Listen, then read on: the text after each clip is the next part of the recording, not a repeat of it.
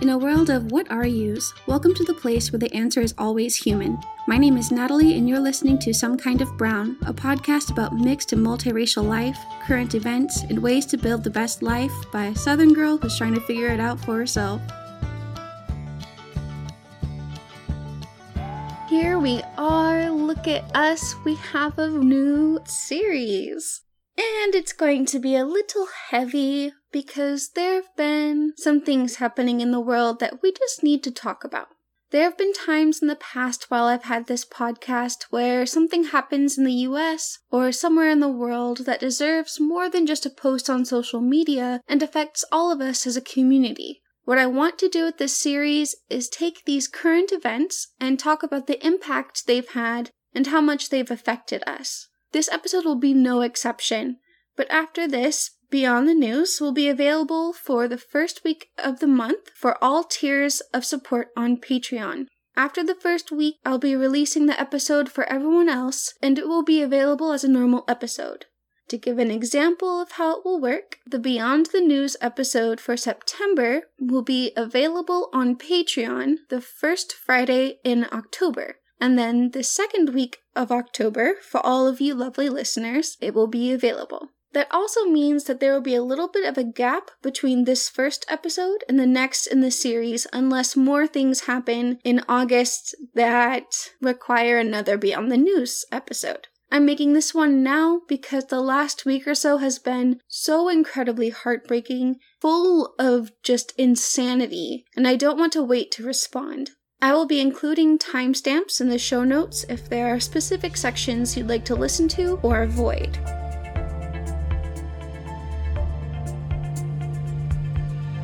I want to start this episode on as positive a note as I can, so our first segment is going to be a celebration of life for Toni Morrison. To be honest, we would be here for a long time if I tried to tell you how instrumental this woman was as an advocate for Black people and how much of an impact she had. Friends of mine who are Black and even outside of this racial group and community all have stories of how she impacted their lives and how universal what she wrote was as far as the human experience. I'm going to do my best to honor her with these highlights I'm going to cover. If you want to know more about her, I will have links for you in the show notes. She was born in Ohio on February 18th, 1931, and was the very first African-American woman to win the Nobel Peace Prize for Literature in 1993, and even received the Presidential Medal of Freedom in 2012. As I was only 1.5 at the time she won her Nobel Peace Prize, I was very late to the game in knowing who she was and finding her works. Even beyond that, it wasn't until I was an adult. I wish I had discovered her earlier because I've seen so many people who read some of her children's books and grew with her works, and they had a profound effect on their lives. In any case, she's left quite the legacy behind, and her writings are evergreen. So if you haven't had the chance to read any of her books, I encourage you to take the chance. She focused mostly on the Black experience, and in particular the experience of Black women. What I love about her is that she did not hold back when it came to the struggles Black women and men have faced, and in her writings, there's so much that makes up African American history and culture as it's come to be and evolved. Instead of flinching away from the atrocities that have been suffered, she was courageous and stared them boldly in the face and presented them to the world through an unflinching and harrowing presentation of the darkest parts of life. She also wove into these stories of darkness the strength of the people who lived and fought and did everything they could to thrive in a world where everything seems to be set against you from the very start. In her book Beloved, she wrote, "Anybody white can take away your whole self for anything that came to mind. Not just work, kill, or maim you, but dirty you. Dirty you so bad you can't like yourself anymore. Dirty yourself so bad that you forget who you were and couldn't think it up." Words like these were like a mirror for so many people. And I can tell you personally, as a Black woman, as a woman who is mixed with Black, just that little bit resonates within me so much, because for a long time growing up, I saw myself through the lens of other people and their opinions. And I, as an adult, had to unpack and learn to accept my blackness and celebrate it. Miss Morrison expressed feelings that so many had in their hearts, including myself, but didn't know or have the words to express. This queen moved on at the age of 88, but she left a vast legacy. She left for us 11 novels, 9 nonfiction books, 5 works of children's literature, short stories, and a collection of essays, speeches, and meditations. I haven't read the entirety of her work, but I am determined to read as much as I can. The Toni Morrison Society was formed in 1993 and has worked to help train teachers in schools on how to approach these subjects and integrate her works into the curriculum for their historical and literary value. The Society has expanded over the years, and I'm sure that they will continue after her death to keep her legacy alive. I'm glad that there's someone that will be protecting her memory and making sure that her writings and her life stay relevant. I know that her life and writing has helped so many women of color, especially Black women, embrace themselves, acknowledge their own strength, and become stronger, and I know that her words will impact many more lives for years to come.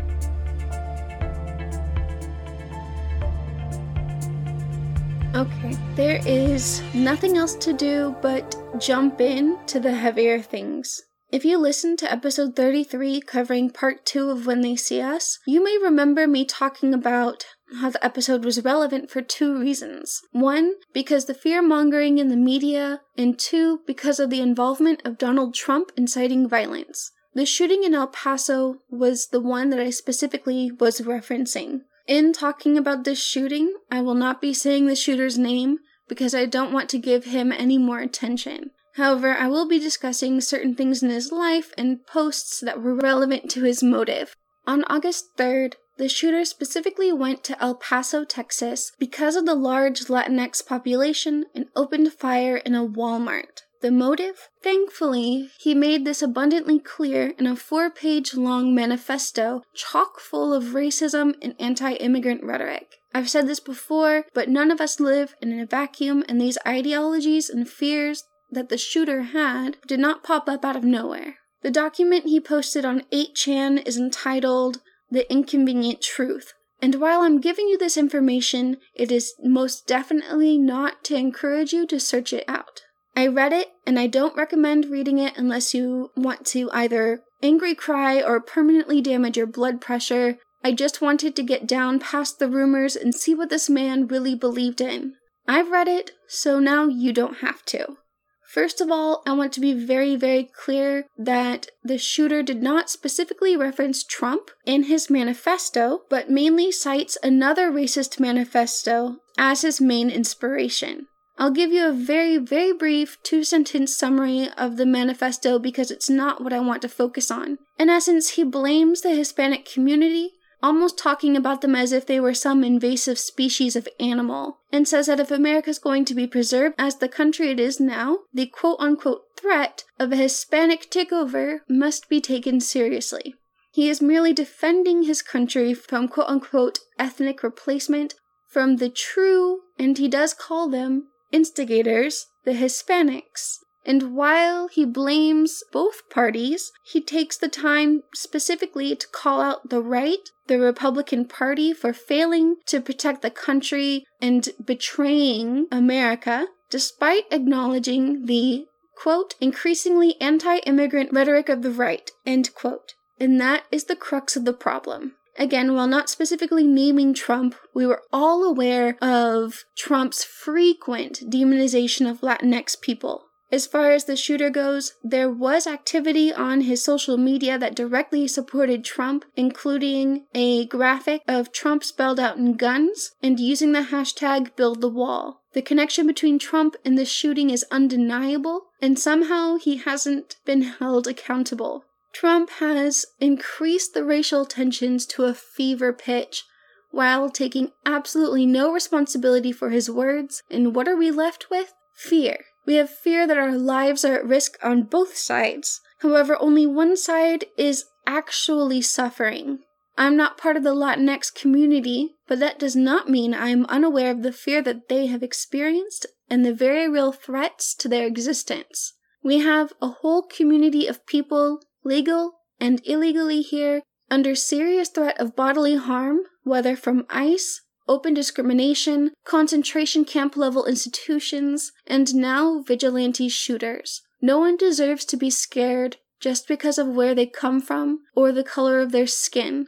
I don't know a lot about guns, but my brother and some of my friends are in the military. From what I've been told, almost every single gun is semi-automatic, so passing a ban on semi-automatic weapons in the US would be extremely difficult, especially after the radicalization of certain groups that hold the Second Amendment close to their hearts. Instead, it might be more useful to attempt to have conversations about requiring more background checks, psychological testing, and maybe a limit on clip or magazine size. I say that, and I wish I could say that there are people in politics who are having these discussions, but those of us who are afraid of the rising instances of gun violence are being gaslighted completely. And when we're not being gaslighted, motions for common sense gun laws are flat out being blocked. What we can do, I think, is to educate ourselves so that we can create petitions or write to our representatives, our senators, to help encourage helpful conversations around gun violence that might bring change. Outside of politics, I think it's incredibly important to be supportive allies for our Latinx brothers and sisters. The stress and fear and pain is just so much. And on an individual level, I think we really need to love our friends, be a shoulder to lean on for support, help them carry this burden, and make sure they are getting self-care, whether it's hanging out with them or just checking in and making sure they're okay mentally, because I cannot imagine how much stress the things that are happening in this country and the rhetoric coming from our president and other people in power is on just everyday people. And I don't want to forget that at the end of the day, we're talking about people.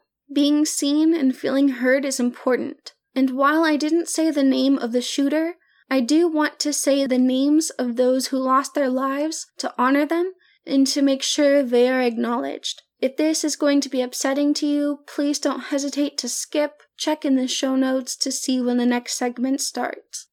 The victims in the El Paso, Texas shooting were married couple Jordan and Andre Anchodo, 25 and 24 respectively, Arturo Benavides, age 60, Jorge Cavillo Garcia, 61, married couple Leo Campos and Maribel Hernandez, 41 and 56 respectively, married couple Adolfo Cerdo Hernandez and Sarah Esther Regalado, 68 and 66 respectively, Angelina Englesby, 86, and married couple Raul and Maria Flores, 83 and 77 respectively.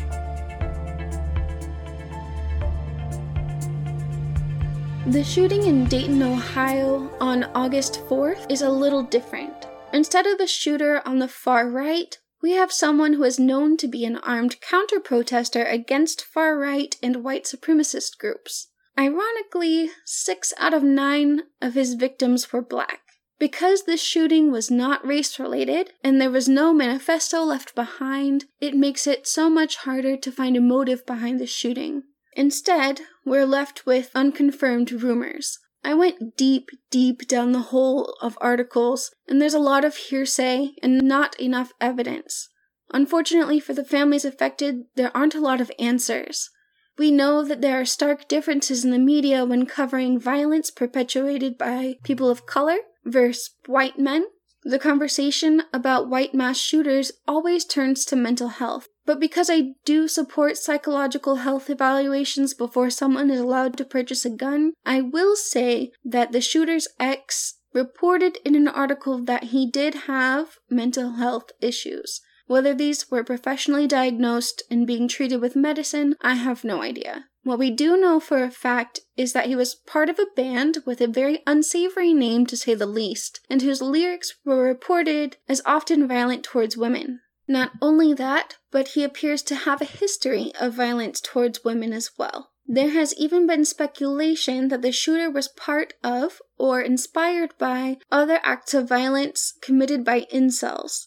If you're unfamiliar with that term, it means involuntary celibate. And that term itself in the community has a rather turbulent history. We don't know for sure if this is the case, but I believe that we should always strive to educate ourselves on these issues so that we can get closer to understanding the mentality of those with such violent thoughts about women and what it can lead to.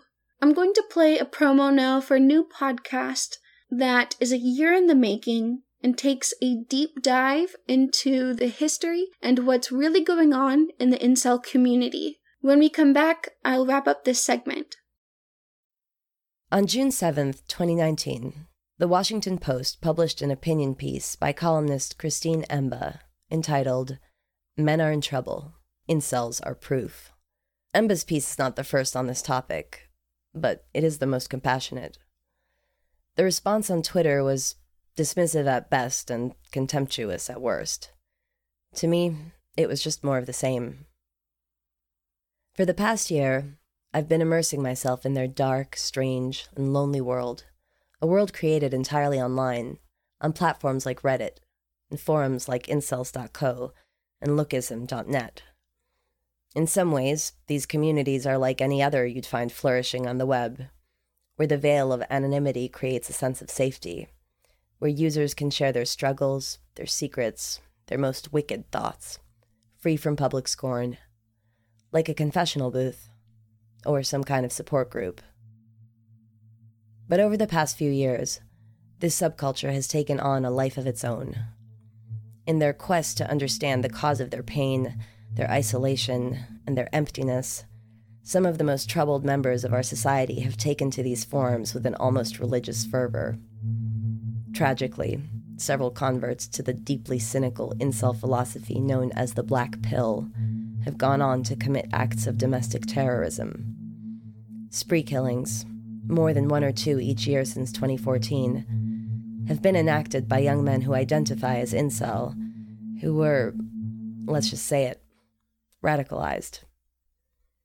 Elliot Rodger left a manifesto before killing 6 people and then himself on a college campus in Isla Vista, California. He is known as Saint Elliot in certain black-pilled communities. We'll get to him. It's hard not to draw comparisons, then, to Omar Mateen, who killed 49 people in an Orlando nightclub before being killed in a shootout, or to Dylan Roof, who shot 9 people in a church in Charleston, South Carolina. It's hard not to draw comparisons to the other radical ideologies of our days, to the jihadi movements like ISIL or the white supremacists that motivated people like Mateen and Roof. Those groups, too, tend to organize, recruit, and proselytize online. Those groups, too, are seductive to lonely or disenfranchised young men seeking purpose and acceptance and something like God. But those movements explicitly preach hatred. By promising a path toward redemption, they incite acts of violence. Incels don't. And yet, it has happened. So, the tech platforms took action. r/incels was banned, and its offshoots are quarantined. Websites like incels.me were taken down, and Google search engineers actively work to delist their wiki entries, removing them from search results. Now, deplatformed, disconnected, and relegated to the darkest corners of the deep web, incels are at odds with the outside world. The group has grown more exclusionary, more insular, and more desperate. Like so many of us in various aspects of our online lives, incels are living in an echo chamber.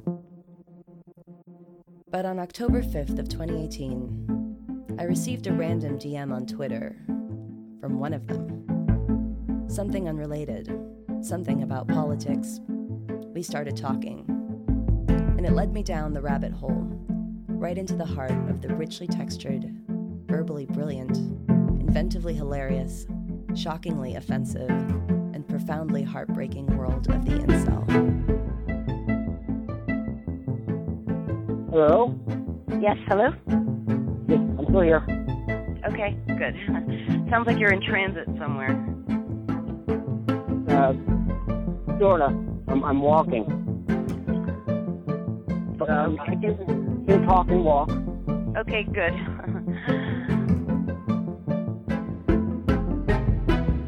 Well, it was shortly after the Toronto tragedy. I was on the Forever Alone subreddit, and what the issue was is they were looking at what he did and saying, well, there's no excuse for what he did. And it's not good, but they look at what they themselves do to the people around them, and they say, well, I have no choice. I'm mentally ill. Well, what if Alek Minassian can't help it? It's not good, but we understand that while these things aren't good, what we have to do is rehabilitate these people. But they said, Alek Minassian is not like me. Even if he is mentally ill, I don't care. So I said, this doesn't sit right with me. But what I need to do is reach out to the people who are making the articles and are on the TV shows and so on, because I want to contribute. And I figured the only way I'm going to be able to contribute on the behalf of incel is to make it official and join their club. Because before I even knew what the word incel was, I was an incel. I didn't necessarily believe in the whole ideology, but I am incel enough that I belong there. And I'm willing to join if it means I can advocate for these people that aren't being spoken for. Well. From Crawlspace Media, I'm Nama Cates, and this is Incel.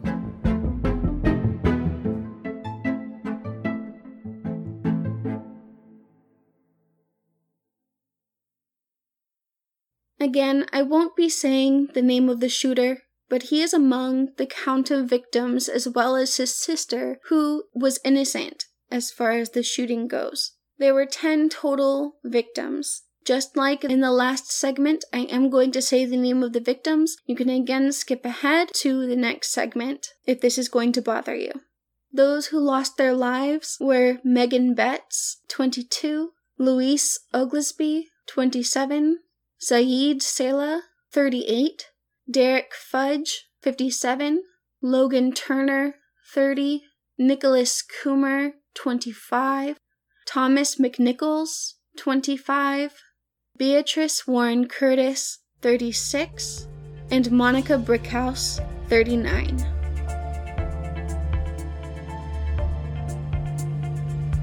And now it's time to look on a more global level. This next segment is going to be a bit touchy, but for completely different reasons. Over the last month or so, there has been ever-increasing tensions between Japan and South Korea.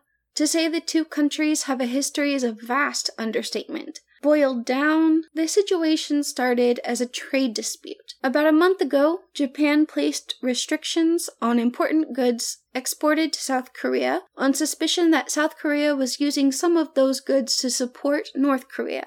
Ever since then, the terms trade dispute and trade war have been thrown around, and my friend in Japan says that they would never call it a trade war, and says that at the citizen level, taxes have increased, and the news seems to blame the situation on Japanese children being kidnapped by North Korea in the past. Overall, in day-to-day life, everything is relatively calm. The situation in South Korea has been very different, with open protests from the citizens for a variety of reasons. One of the chief reasons among them is Japan's continued refusal to acknowledge the comfort woman. What started with trade got personal very, very quickly. Earlier this year in February, we lost a very vocal and important woman who was an advocate for herself and for other comfort women, and her name was Kim Bok-dong. Her funeral was widely observed, and she left an enormous legacy that has and still is touching many. She is somewhat of a hero in South Korea for those who know the history of the comfort women. So it's fair to say that the memory and situations of these women is still fresh in the people's minds. The protests in South Korea and the trade disputes have even touched the US. There is a statue honoring the comfort women in Glendale, California, which I think is part of LA? Yes? No? Maybe? I'm really sorry, California. I love you. This statue has been vandalized several times since the trade war began, and it's only now, literally within the last 10 or so hours, looks like it might calm down. For Japanese and Korean Americans, the situation is difficult. Already, their ties to their culture and their ethnicities is complicated for a lot of people, and the situation itself is difficult. This is something to watch and maybe use as a chance to open conversations for the purpose of healing. I might be naive, but there's a chance for healing between these two countries, and I hope that's the direction that they take in these next few weeks.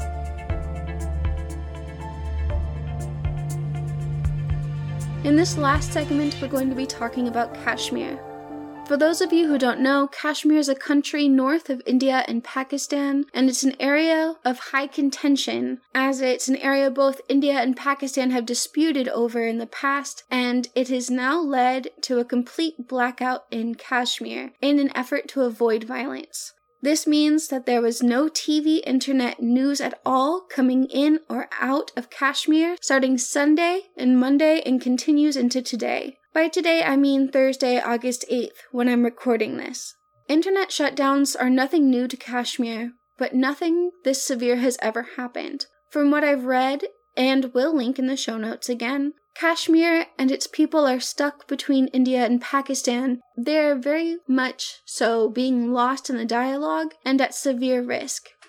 Malala Yousafzai has even tweeted saying, "There's no reason for us to continue to suffer and hurt each other. Today I am worried about Kashmiri children and women, the most vulnerable to violence and the most likely to suffer losses in conflict.